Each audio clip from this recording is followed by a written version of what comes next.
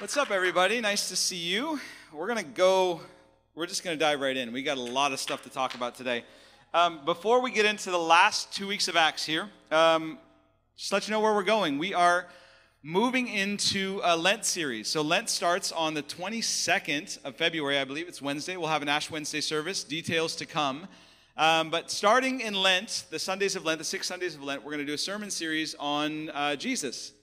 Right? Figure that sound like somebody we should talk about. Like we don't the other days of the other Sundays. But we're doing a sermon series on people and individual encounters with Jesus. So people who met with him kind of one-on-one and what happens when you see him as he is. So we'll be talking through that through Lent. It's going to be an amazing time together. In addition, Mike mentioned Wednesday fasting and prayer. Through Lent, we are going to do something that we normally do monthly. We're going to do it weekly. So we have a night that we call Seek First. Yeah. Which is a monthly prayer and worship night. We break our fast with tacos together. Then we have a time of prayer and worship. And rather than doing this once a month during Lent, we're going to do it every week. So for 6 weeks, 6 Wednesdays in a row, Laura and Tim volunteered their place. And Hank, right here in the front row, have volunteered their place. So it'll be at their place, the usual spot. So grateful for that. It's going to be fantastic. We're going to invite you into some specific rhythms of fasting and prayer on behalf of yourself, obviously, but also on behalf of the church. So more to come on that soon. With that, we're going to finish up the Acts series in the next 2 weeks, all right? So last weekend we talked about the last chapter in Acts, Acts 28. Today we're going to do what I'm calling application. So it's kind of the so what now. We don't want to simply talk about Acts and then close the chapter and say, wasn't that fantastic? Wasn't that an amazing 2 years, and then move on? We want to instead apply this to our lives and our community. So, quick story time. When I left my previous church, I was trying to figure out what was next. My wife and I, Heather and I, were praying about, God, what do you have for us? You know, I was thinking about getting a job in another church, or trying to, if anybody would have me. Also, just thinking about praying about planting a church, and I ended up sitting down with Todd Proctor. Many of you know Todd. Todd's founder of Canopy Church, along with some other families. And he was just saying kind of, what do you want to do with your life? And I said, I want to pastor, trying to figure out if it's plant a church, if it's, get a job at another church. And he said, you should definitely plant a church, which is amazing. And he said, here's the deal. When the time comes for you to plant a church, our church, Canopy, will plant you.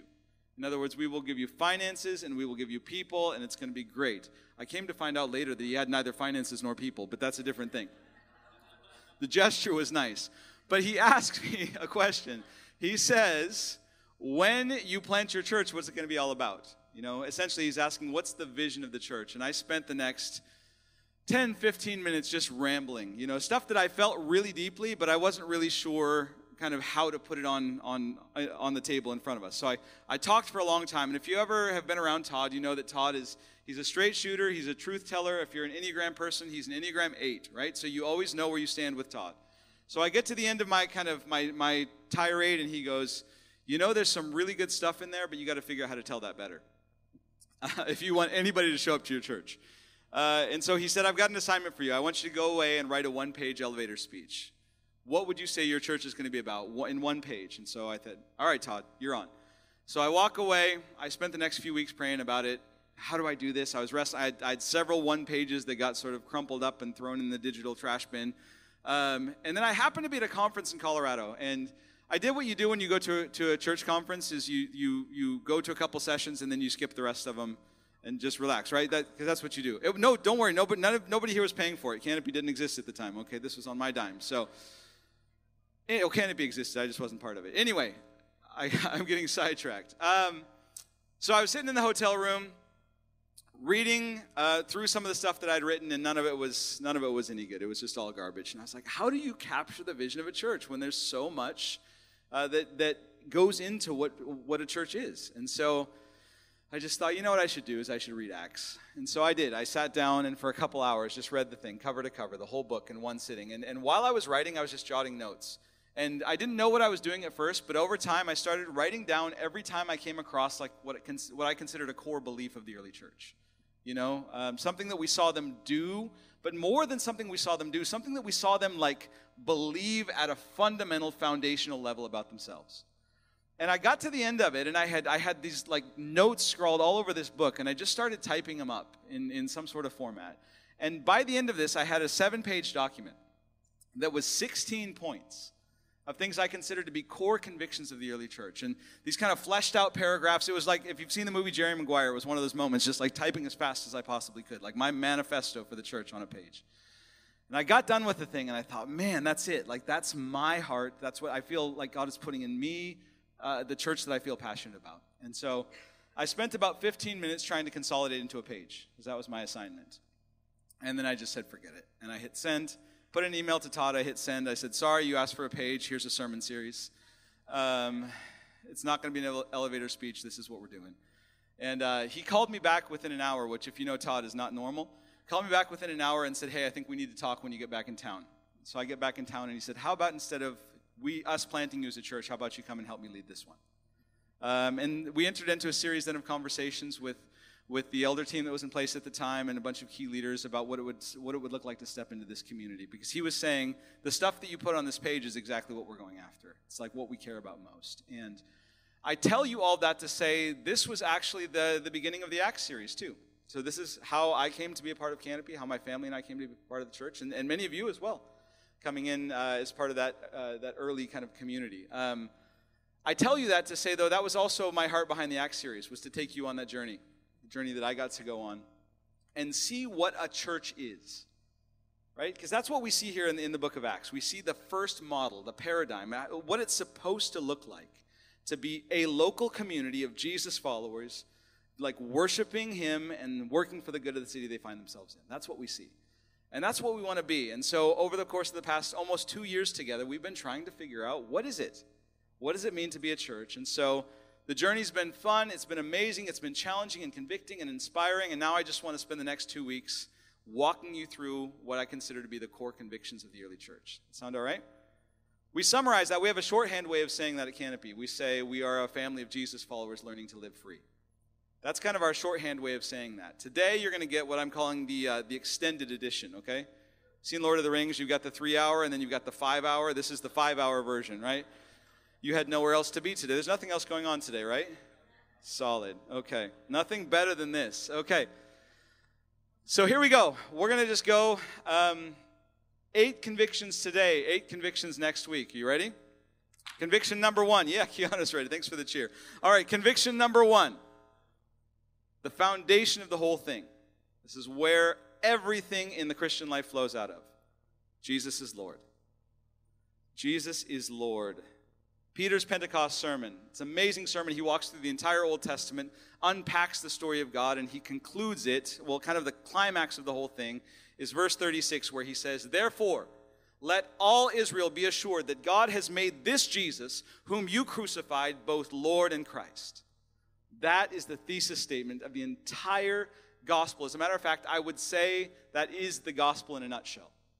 Jesus is Lord. When Jesus commanded his followers in Matthew 28 to go out into all the world and preach the gospel, the first thing he said to them was, all authority in heaven and on earth has been given to me. Therefore go.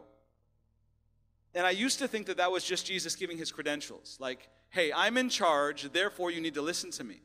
I've come to understand that he was actually giving them the content of the message they were to take to the nations. The content is this: all authority in heaven and earth has been given to me. That's what you go and tell them. That is the gospel. Or you may have heard me say this before, but the word gospel is not originally a Christian word. It's just a normal secular word. It just means basic good news. And there was a kind of good news that was common in the Roman Empire. Because you see, in the Roman Empire, sometimes there would be battles for the throne between different generals that were vying for power. In fact, after Nero committed suicide, there was this period, which was in this period of time during the book of Acts. After Nero committed suicide, there was a period of time called the Tetrarchy, where 4 generals were vying for power of Rome. And at the end of it, a man named Vespasian, after a year of war, conquered his opponents and ascended to the throne of Rome as Caesar Augustus. When he took that place, he sent a message out to the entire Roman Empire. And the message said this: the war is over. It's safe again. Vespasian has ascended the throne. There's a new king. And later on, historians referred to that letter that went out and was read by heralds around the Roman Empire as a gospel, a euangelion. And this is the backdrop of the gospel story we have. It's the same message, but taken to a whole new level. not just that there's a new king of Rome, but when Jesus died on the cross and rose to new life, he sent his followers out with a message that there is a new king of the world. And his kingdom is here and now, and it's breaking in. You can come out and not be afraid anymore. Victory is assured. You can walk with him. You can be with him. You can be citizens of his kingdom. Jesus is Lord is the message of the gospel. It's the whole thing. And I worry that in the evangelical tradition that all of us probably have come out of, we have begun to think that the gospel is this, that Jesus is your personal Savior. And this is an important realization. It is. It really is. Because Jesus is personal, and he does save us. But notice what happens when we start with personal Savior Jesus is we make it about us. I was in this desperate and dark situation, and Jesus came to me in my situation, and he saved me. And we say things like, and he would have done it if I were the only person in the world. And that's a nice sentiment.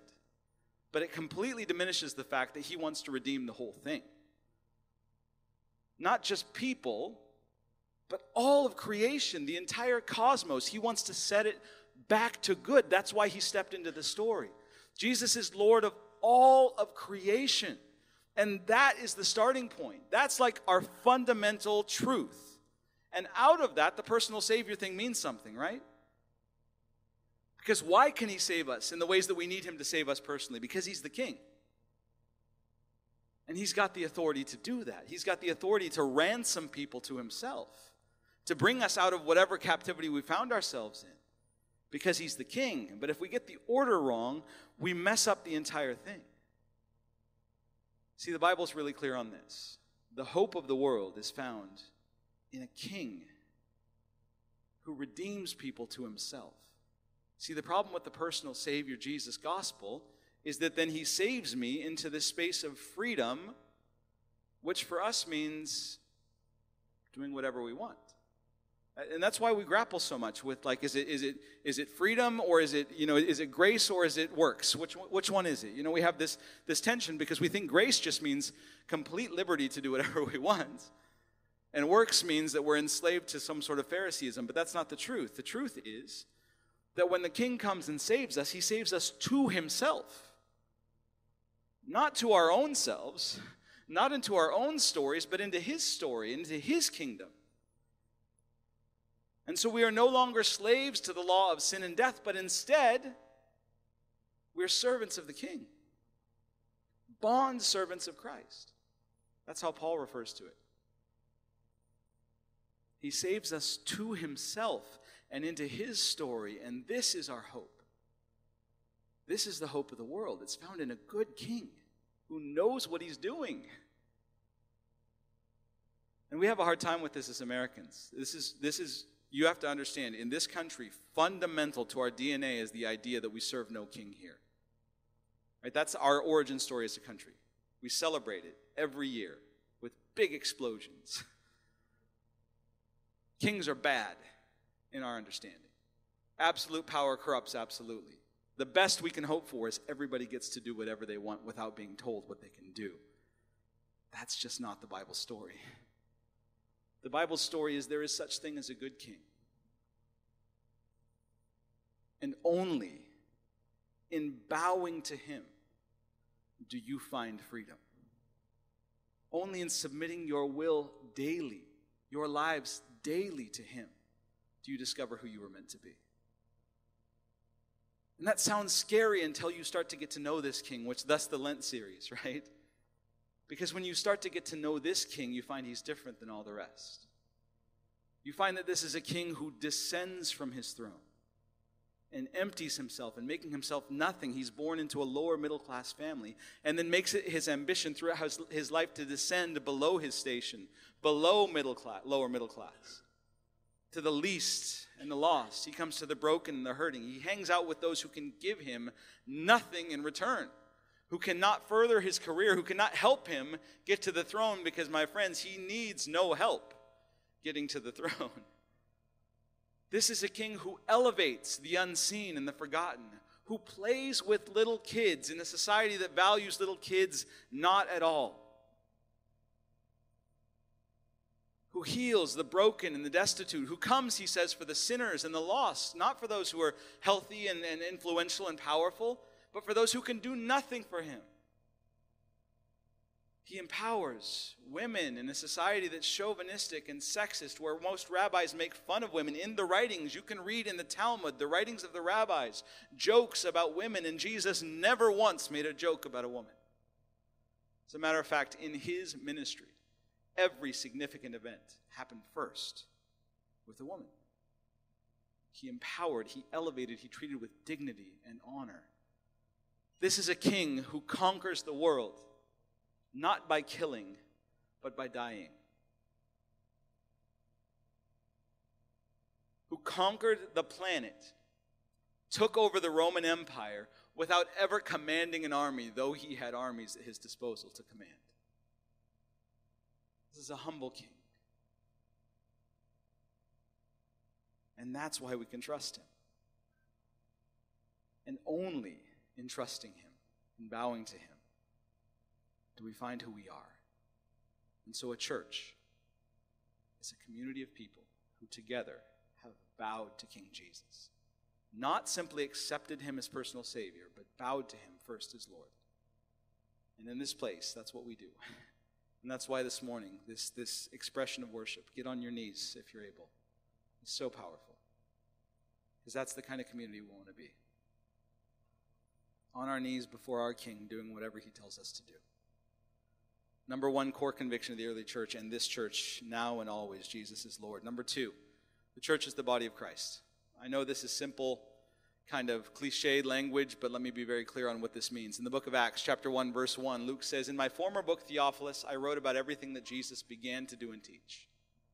In other words, Luke wrote both the book of Luke and the book of Acts, and he says, my previous book was about everything that Jesus began to do and teach. What's the implication there? That this book, the second book in the volume, is about everything that Jesus continues to do and teach. Why does that get complicated? Because Jesus lifted off into the clouds within the first few verses.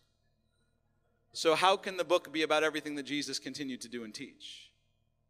Because he did it through his church. He did it through his church, and they took this very, very literally. They took this body of Christ thing actually literally. It wasn't just a cute metaphor. It wasn't just an idea. It's what they consider themselves to be. If you listen to the writings, especially the Apostle Paul, this becomes really, really clear. He says in Galatians, "I am crucified with Christ. Therefore I no longer live, but Jesus Christ lives in me. And the life I live, I now live by faith in the Son of God who loved me and gave himself for me." Do you hear that? Crucified with Christ. In the book of Colossians, he said, "For you died. You died, and your life is now hidden with God in Christ. And when Christ, who is your life, appears, you also will appear with him in glory." In Philippians, he says, "Whatever was to my profit, I now consider loss for the sake of Christ. What's more, I consider everything loss compared to the surpassing greatness of knowing Christ Jesus my Lord, for whose sake I've lost all things. I consider them trash, that I may gain Christ and be found in him, having a righteousness not of my own, which comes through the law, but that which comes through faith in Christ." Do you hear it? The language is language of death and loss, like I have given up everything for him. What is baptism? It's a public burial. We're buried in the water of baptism, and we rise to new life. Friends, this is not what I have called over the years Carrie Underwood Christianity, okay? This is not Jesus take the wheel kind of stuff. This is Jesus, the truck is yours, where are we going? Do whatever you want. The truck is yours, the road is yours, the planet is yours. What do you want to do? And here's the thing. It sounds heavy and it sounds daunting, but we learn that in this kingdom, dying is living.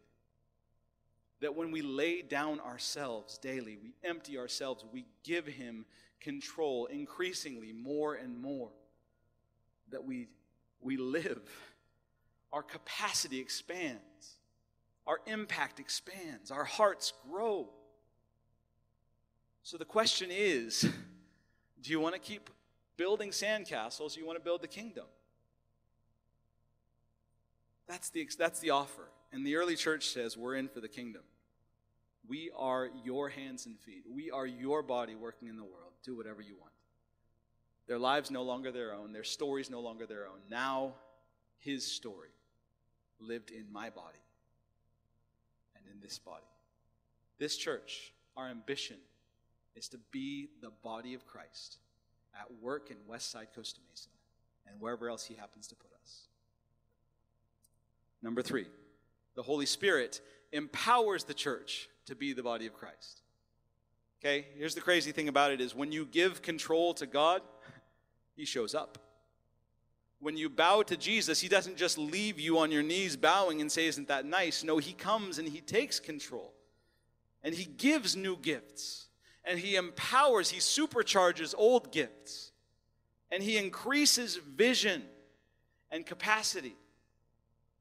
And he begins to work in, it's almost like, I'm working on an analogy that's not going to really work, but I'm going to go with it anyway. It's almost like you come like out and you're sort of in this like test demo mode. You know, have you ever bought like a piece of electronics from the store and it's in demo mode and it can do all kinds of like interesting things, but then you like unlock it and all these new features and capacities open up. It's a dumb analogy, isn't it? But that's what we're talking about here. We are now unlocked by the Spirit of God to be fully human, to be fully ourselves, the people he made us to be, like Jesus was. Jesus was a real human being, like God's intent for human beings. And now through him, when we surrender control of our lives, and he increasingly fills us with his Spirit, increasingly as we give more and more, he fills more and more. We become more alive, more ourselves. More who we were made to be. Our capacity grows. And we see it in the book of Acts. I mean, these were not normal people, were they? I mean, the courage they had. The generosity they exhibited. The poise under pressure. The willingness to sacrifice. The miracles they experienced. The way their prayer life just like exploded out of them like effortlessly. Like this was not normal. This was supercharged by the Spirit. And nothing we see in the book of Acts happens without the Holy Spirit. Tradition has called this book the Acts of the Apostles, but it should more accurately be called the Acts of the Holy Spirit through his church. That's what happens here. And here's the deal. By the end of the book of Acts, 30 years later, they did what nobody should have been able to do. Jesus gave them an impossible task. Be my witnesses in Jerusalem, Judea, and Samaria, and to the ends of the earth. Here's the deal. Jerusalem was not a happy place to be a Christian.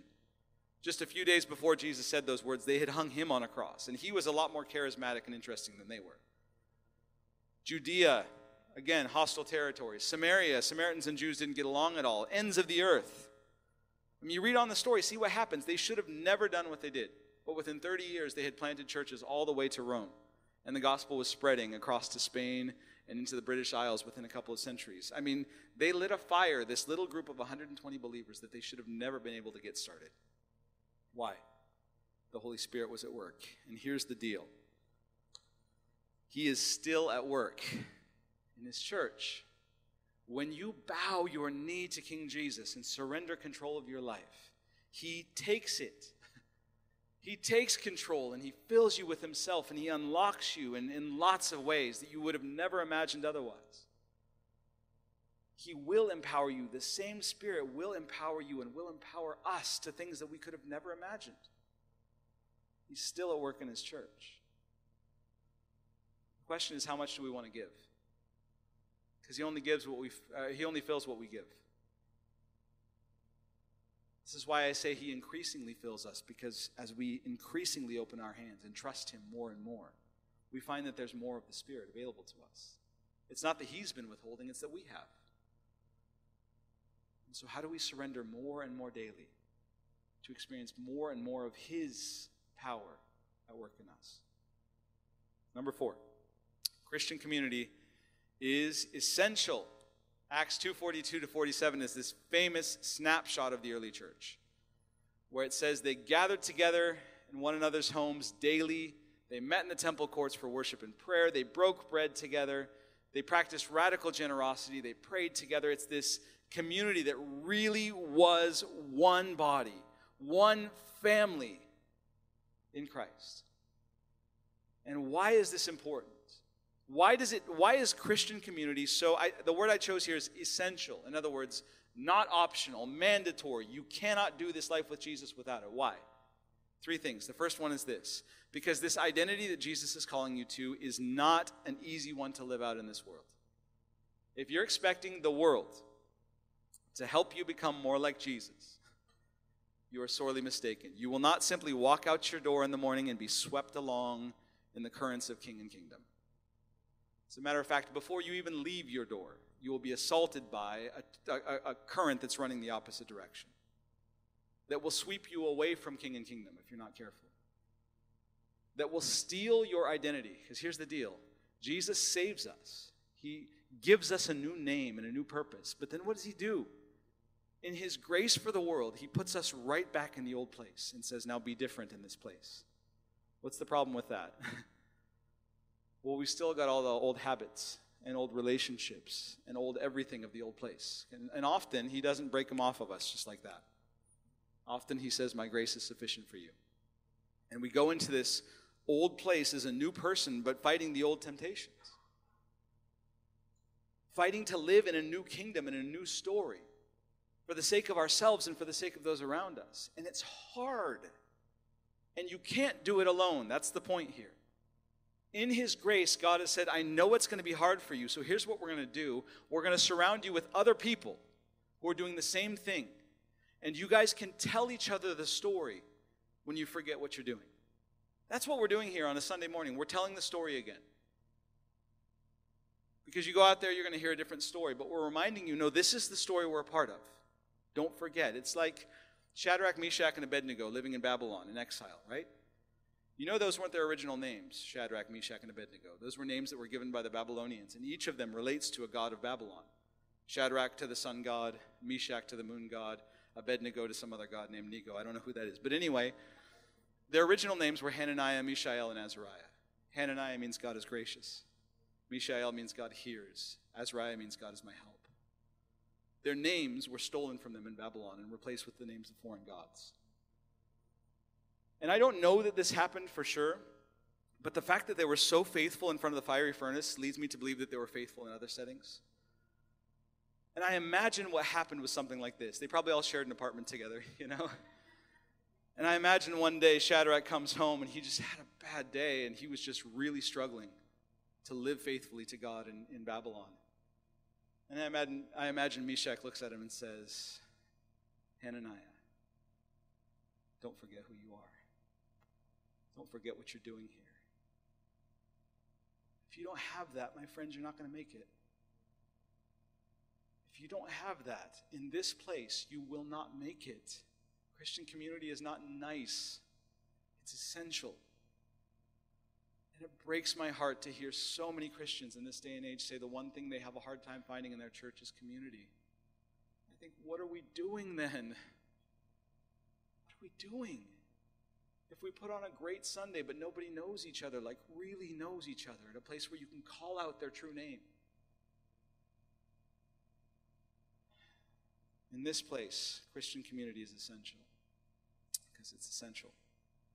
Second reason it's essential is this: it helps us to put the gospel of reconciliation into practice. Look, we're believing something pretty radical, which is that the way to change the world is not through being right, but through sacrifice. In other words, we're believing this gospel of grace that says you've wronged me, but I forgive you. And we don't just receive that, we're called to give it. And the only way we can do that is to be in a community close enough where we're going to be wronged. That's what church is for. Church is for practicing getting irritated. It's for practicing being hurt in the way of Jesus. This conversation with my mentor recently, I said, man, Bill, some of you guys know Bill. You'll if you haven't met him, you'll meet him. Don't go to coffee with him. That's a painful experience. But I said, Bill, in all your years of leading the church, did you ever feel betrayed? And he goes, oh yeah, of course. And I said, it's just the worst. And he said, did you or did you not pray to be more like Jesus? This is why you don't go to coffee with Bill. But it's in a place like this that we practice the gospel. And not just the nice parts of it, but the actual sacrifice, like laying down my rights for somebody else. My right to be right. My right to be offended. It's a place where we irritate each other deeply, and we love each other in spite of it. If you're at a church, this or any other church, and you think, this is the greatest church I've ever been a part of, the people are so incredible, it's such a lovely community, you haven't gotten in close enough. Because we are a disaster. And I will irritate you to no end. Ask my wife. You don't have to amen so hardly over there. I'm just kidding. Internally, I can see it. Finally, the reason that community is essential is because it's how we show the world who Jesus is. That's what Jesus said, right? Father, may they love one another as you have loved me. May I be in them and you in me, so that the world will know you sent me. This is John 17. And will know that you have loved them as you love me. You hear that? Why unity in the church? So that the world will see Jesus and know that Jesus loves them. Simple as that. The way we love each other in this radical sort of community is we forgive, as we are unoffendable, as we lay ourselves down for each other, is a powerful testimony to the world. As a matter of fact, in the book of Acts, they didn't sit around strategizing how to get lost people to the church. They didn't have these think tank meetings saying, how do we reach the culture? They just loved each other so well that everybody around said, I want to be a part of that. Christian community is essential. Number 5, we got to get trucking here. All right, Jesus redefines family. Jesus redefines family. This is related to the previous one. And what that means is simply this. In Acts 15, there was this thing called the Jerusalem Council where they got together and discussed whether or not Gentiles would be allowed in and how they would be allowed in. And this was a major issue for the entire book of Acts. From Acts chapter 9 onward, this was what they were wrestling with the whole time is, we're this Jewish thing. And now suddenly these outsiders are coming in and they're very different than us. And how much like us do they have to be in order to follow this Jesus? They're wrestling with this constantly. And that made their community compelling. Their community wasn't what it was supposed to be when it was just a Jewish sect. Because here's the deal. Jesus is worthy in every tribe. He is Lord of the entire earth. And if all we do is get together with people who look like us and act like us and think like us, what does that say about the worth of Jesus? Honestly, if this Jesus thing were just a phenomenon for white middle-class people, how fascinating would that be to the rest of the world? But the fact of the matter is, we just got back with a team from Tanzania, from South Africa. Jesus is alive in the global south, my friends. And there are people who don't look like us, or think like us, or act like us, who are worshiping the same king in different languages. And this is happening all over the world today. Around the globe, in almost every nation on earth, people are bowing their knee to King Jesus and singing songs like these in every language. And when this happens, the world pays attention in a new way. Because they say, these people can't agree on anything. They can't agree on clothing, on language, on food tastes, on culture, on music. They can't agree on anything, but they agree on him. There must be something to him. He is worthy in every language, which is the picture that we get in Revelation, isn't it? And I looked, and there before me I saw people from every tribe and nation and language and tongue bowing before the Lamb, singing this song of worth and value. And that is family now. It's not to say that our old bonds of family don't mean anything, but Jesus redefines family no longer on the basis of DNA, but on the basis of the waters of baptism. You guys have heard the saying, blood is thicker than water? In the kingdom of God, it's simply not true. The waters of baptism are thicker than anything. In fact, I don't know if this is true, but I like it, so I'm going to say it is, okay? I heard somebody once say that we've got that saying wrong, blood is thicker than water, that it's actually a shortened version of a longer saying, which is this: the blood of the covenant is thicker than the water of the womb. You hear that? The blood of the covenant is thicker than the water of the womb. And that makes this thing that we're doing here not just community, not just a nice social event, but family in the most intimate and real of ways. And like I said before, family with some really obnoxious people that we would have never chosen to be family with otherwise.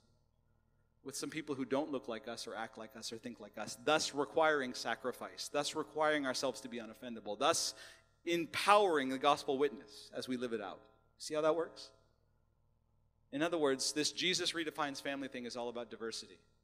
I am more and more convinced that we cannot experience the full weight of the gospel if we're just around people who are like us all the time. We have to actively pursue diversity in every possible way. Cultural, ethnic, socioeconomic, age, across the board. We can't be a church that's just for one type of people. Because Jesus has redefined family. Many of you are newer to the church and you don't know that we used to gather once a month with an African-American church from up the road called Place for Worship. They would come here to this place. They haven't for a while because they got their own place and they felt like they needed to be settled, but I just got to meet with Pastor Sheridan last week, and he assures me that we're going to get back to it soon. And for us, yeah, if you haven't been a part of our Place for Worship Sundays, you have a treat in store. They're my favorite Sunday of the month, hands down. They'll be coming back very soon to worship with us, and it is an experience of the body of Christ. I remember the first time they showed up here, my first thought, as I watched them worship, as I listened to Sheridan preach, was, wow, Jesus, you're bigger than I thought you were. Here I thought we were this body of Christ. The canopy is the body of Christ, you know? And I learned watching them that, oh no, we're just like a little finger. And there are other parts that we need to connect with because Jesus is huge. And he's amazing. And he's bigger than can be contained in any one church. I look forward to having them back. I can't wait for you to meet them. I'm hoping the end of March, so stay tuned. Number 6, the church is a kingdom of priests, going along the lines of this church language. I said a second ago that these were not ordinary people. The fact of the matter is they were ordinary people. That's what it says, right? Acts 4:13. When Peter and John stood in front of the Sanhedrin, it said they took note that these were ordinary, unschooled men who had been with Jesus. Every person in the book of Acts, regardless of how miraculous they are, like the stuff that they do, they're just a normal people. They're just normal people following Jesus, filled by his Spirit. I mean, we see this over and over and over again. Peter and John were fishermen. I mean, I guess Paul was technically educated for the task at hand, but what we see is just people filled with the Spirit of God doing extraordinary things. And that's just the case. That's how this whole thing works. Is every believer, every follower of Jesus who bows their knee to King Jesus and is filled with his Spirit is now capable of extraordinary stuff by his Spirit. There is no such thing as an ordinary Christian. Okay? And that means that every Christian in this place gets to play. It's a kingdom of priests. It's not one or two priests who lead and everybody else who follows. Instead, a church is a group of people working together, offering their Spirit-supercharged gifts for the work that God is doing in this community. Now, I believe wholeheartedly, as I am one of these, that God uses church leadership to help guide and shepherd a church. But at the end of the day, the Apostle Paul's clear on what the job of a church leader is. It's to equip the saints for works of service. Equip the saints for works of service, not entertain the saints with works of service. Everybody plays. In fact, everybody must play in the church. Vision, as much as I told you the story of these 16 core convictions, I'm offering this to you not to say this is the way it's going to be, come and follow me. I'm offering it to say, like, how can we do this? Because I don't fully know. I've seen some of these things, I've been a part of some of these things, but I have never been a part of a church like this in every way. And I desperately want to be, I just don't know how, but some of you do. The diversity thing I just talked about, it's complicated, and I don't fully know how to get there, but some of you do. As we talk next week about some of the practices, the core convictions that are practiced in the early church, there's going to be stuff that I've never seen actualized, but some of you do.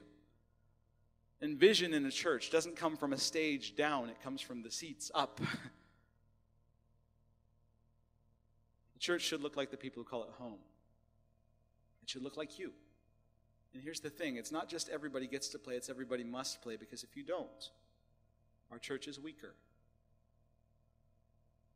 The church is the body of Christ. The church is a kingdom of priests where every person filled with the Spirit of God becomes a powerful connection point between heaven and earth. And you have to play your part. Two more. The gospel of the kingdom is good news for the real world. Not just the spiritual world, not just Sundays, but every day of the week in every sphere of creation. I'm going to get this quote very wrong, but there's a theologian named, I believe, Abraham Kuyper, who said, "There is no corner of creation over which the risen Jesus doesn't look and say, 'This is mine.'" In other words, every corner of creation belongs to him. Every corner of society, every corner of our lives. Remember, all authority in heaven and on earth has been given to me.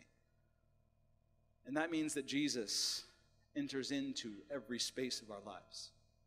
We don't compartmentalize him off to just one bit, to this private part. Our faith was never supposed to be private. It's supposed to be very public, very obvious that we're followers of Jesus. Do we go to school as followers of Jesus? Do we do our jobs as followers of Jesus? Are we husbands, wives, boyfriends, girlfriends, kids, parents as followers of Jesus? Do we go to Starbucks as a follower of Jesus? Do we, God forbid, vote as followers of Jesus? Does he make an impact? Not just an impact, but does he transform every part of our being?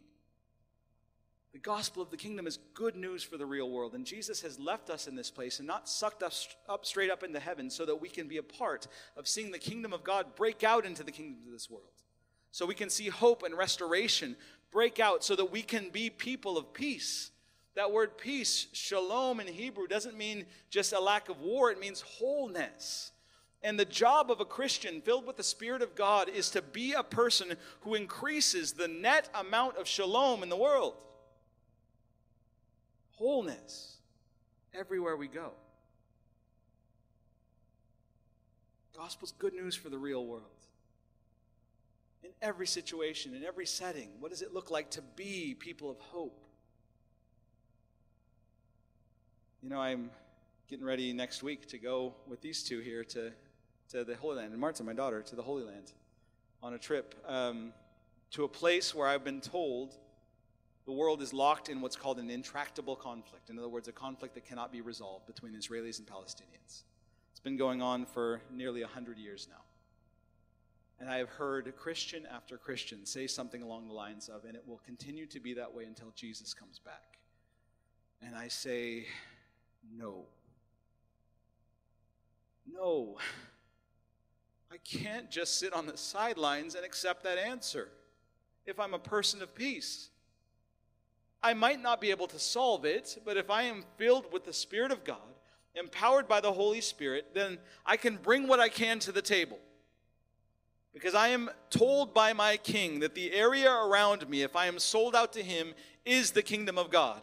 And where I go, his Spirit goes. And where you go, his Spirit goes. And so as followers of Jesus, filled with the Holy Spirit, step into the intractable conflicts of this world, we can bring shalom. Maybe not perfectly until he comes back, but does that mean we sit on the sidelines and just say, let it burn? God forbid. God forbid. Followers of Jesus have changed the world in the most fundamental of ways throughout the centuries. Followers of Jesus initiated orphan care. They built the first schools. They founded the first hospitals. There's a reason there's a cross on hospitals. They ended violence in the Colosseum.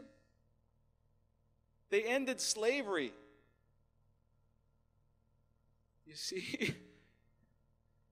Because they didn't sit back and say, oh, man, that's a big social problem. I'm just going to hang out in church and sing some songs.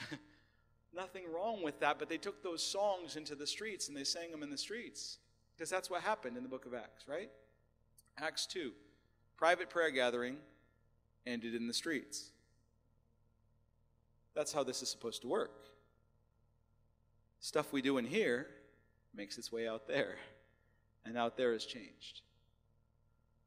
Last, the gospel of the kingdom is good news, not just for the real world, but for all nations. In other words, we push the boundaries. Jesus said in Acts 1:8, "You'll be my witnesses in Jerusalem, Judea, and Samaria, and to the ends of the earth." And my friends, we need to be ends of the earth kind of people. In this place, we are looking for dreamers who have like this heart for adventure, this heart for beyond the edge of the map, you know? I've used this quote a lot lately because it was so inspiring to me from Lord of the Rings. When Gandalf says, "We are over the edge of the wild. Here there are no roads." We need people with that kind of a heart. I met a man like this in a place called Bhutan. His name was Benjamin. And he felt like God had called him to take the gospel of the kingdom to all of the tribes in his country. And so he literally would just take the taxi until the road ended. And then he would get out and hike the high Himalayas until he came to a village and he preached the gospel there. And sometimes he didn't speak the language, and the Holy Spirit would give him the language. Ended up in prison, and he figured, I'll just preach the gospel here. Ended up leading all of the guards in the prison to Jesus, baptized them in the sink. Because he just figured, I'm just going to go wherever he tells me to go, pushing the boundaries. And we need people who are boundary pushers. We need people who are like inspired by, not intimidated by, the idea of marching into the enemy camp and planting a flag and saying, no, you don't understand. You might have had your say here for a while, but this is my Father's world. My King rules in this place. And this for us is both figurative. I mean, we're talking not just about boundaries of the world, but we're also talking about boundaries in this place, places of hopelessness and despair. I mean, that's why we throw this dinner party in the parking lot. That's what it is. It's in this neighborhood, despair and hopelessness rule the day, and so we decided in God's name to throw a party where joy was the story. And every month, people show up and they lift their heads, some for the first time, and they celebrate. We do it with Reunion Youth. You heard about our youth group. It's mostly kids from our neighborhood. There's nothing for them here. They're in danger of being recruited by gangs, because that's all that's going on in the neighborhood right now. So we figured, instead of building a youth group just for our church, let's build one for the neighborhood with some other churches and see what happens. And it's become a safe place that they show up to. And there's hope, and there's life, and there's joy and safety. We need people who have a vision through this church and through what's happening in Reunion HQ, our nonprofit, to push into enemy territory and plant flags. And not just here, not just sort of figuratively, but literally. The nations are out there. I came into 2023 and God just relit this burning heart for the nations in me and in our church. And we got to go to Tanzania with Kelly and Graceful Warrior Project, and he's doing some amazing things there. And our partnership with Graceful Warrior Project, you're going to hear a ton more about. The nations are out there. We're looking for people who have a desire, like Paul says, to preach the gospel where it's never been preached, to live the gospel where it's never been seen. Okay. There we go. Are we in? All right, let's do it. Next week, we're going to talk about the other 8. I've talked more than I should. You guys want to come on up and take it away? Can I get everybody to stand? I know this is going to be an abrupt change of direction, but here's how this whole thing lands. It lands where we started, which is Jesus is King. And all of this makes sense because he's King. And it only makes sense because he's King. And it only works because he's King. And so we land with that. We simply want to worship our King. Give him the adoration of our grateful hearts that he so richly deserves. And not just our songs, not just our words, but our lives. In this moment, just bow. If he's got something he's asking you to give, just lay it down. I promise you, it'll feel like dying, but it's actually living. Whatever you have to do in this, whatever bowing your knee to King Jesus in this place looks like, let's do it together now. If that's actually getting on your knees, if that's falling on your face, that's appropriate in the presence of a king. I know it seems weird. We can be weird, right? If it's praying with somebody, if it's making a phone call you need to make to somebody, if it's offering something you've been holding on tightly to, whatever it is, This whole life flows out of his kingship and our surrender to him. So let this worship now be an act of surrender.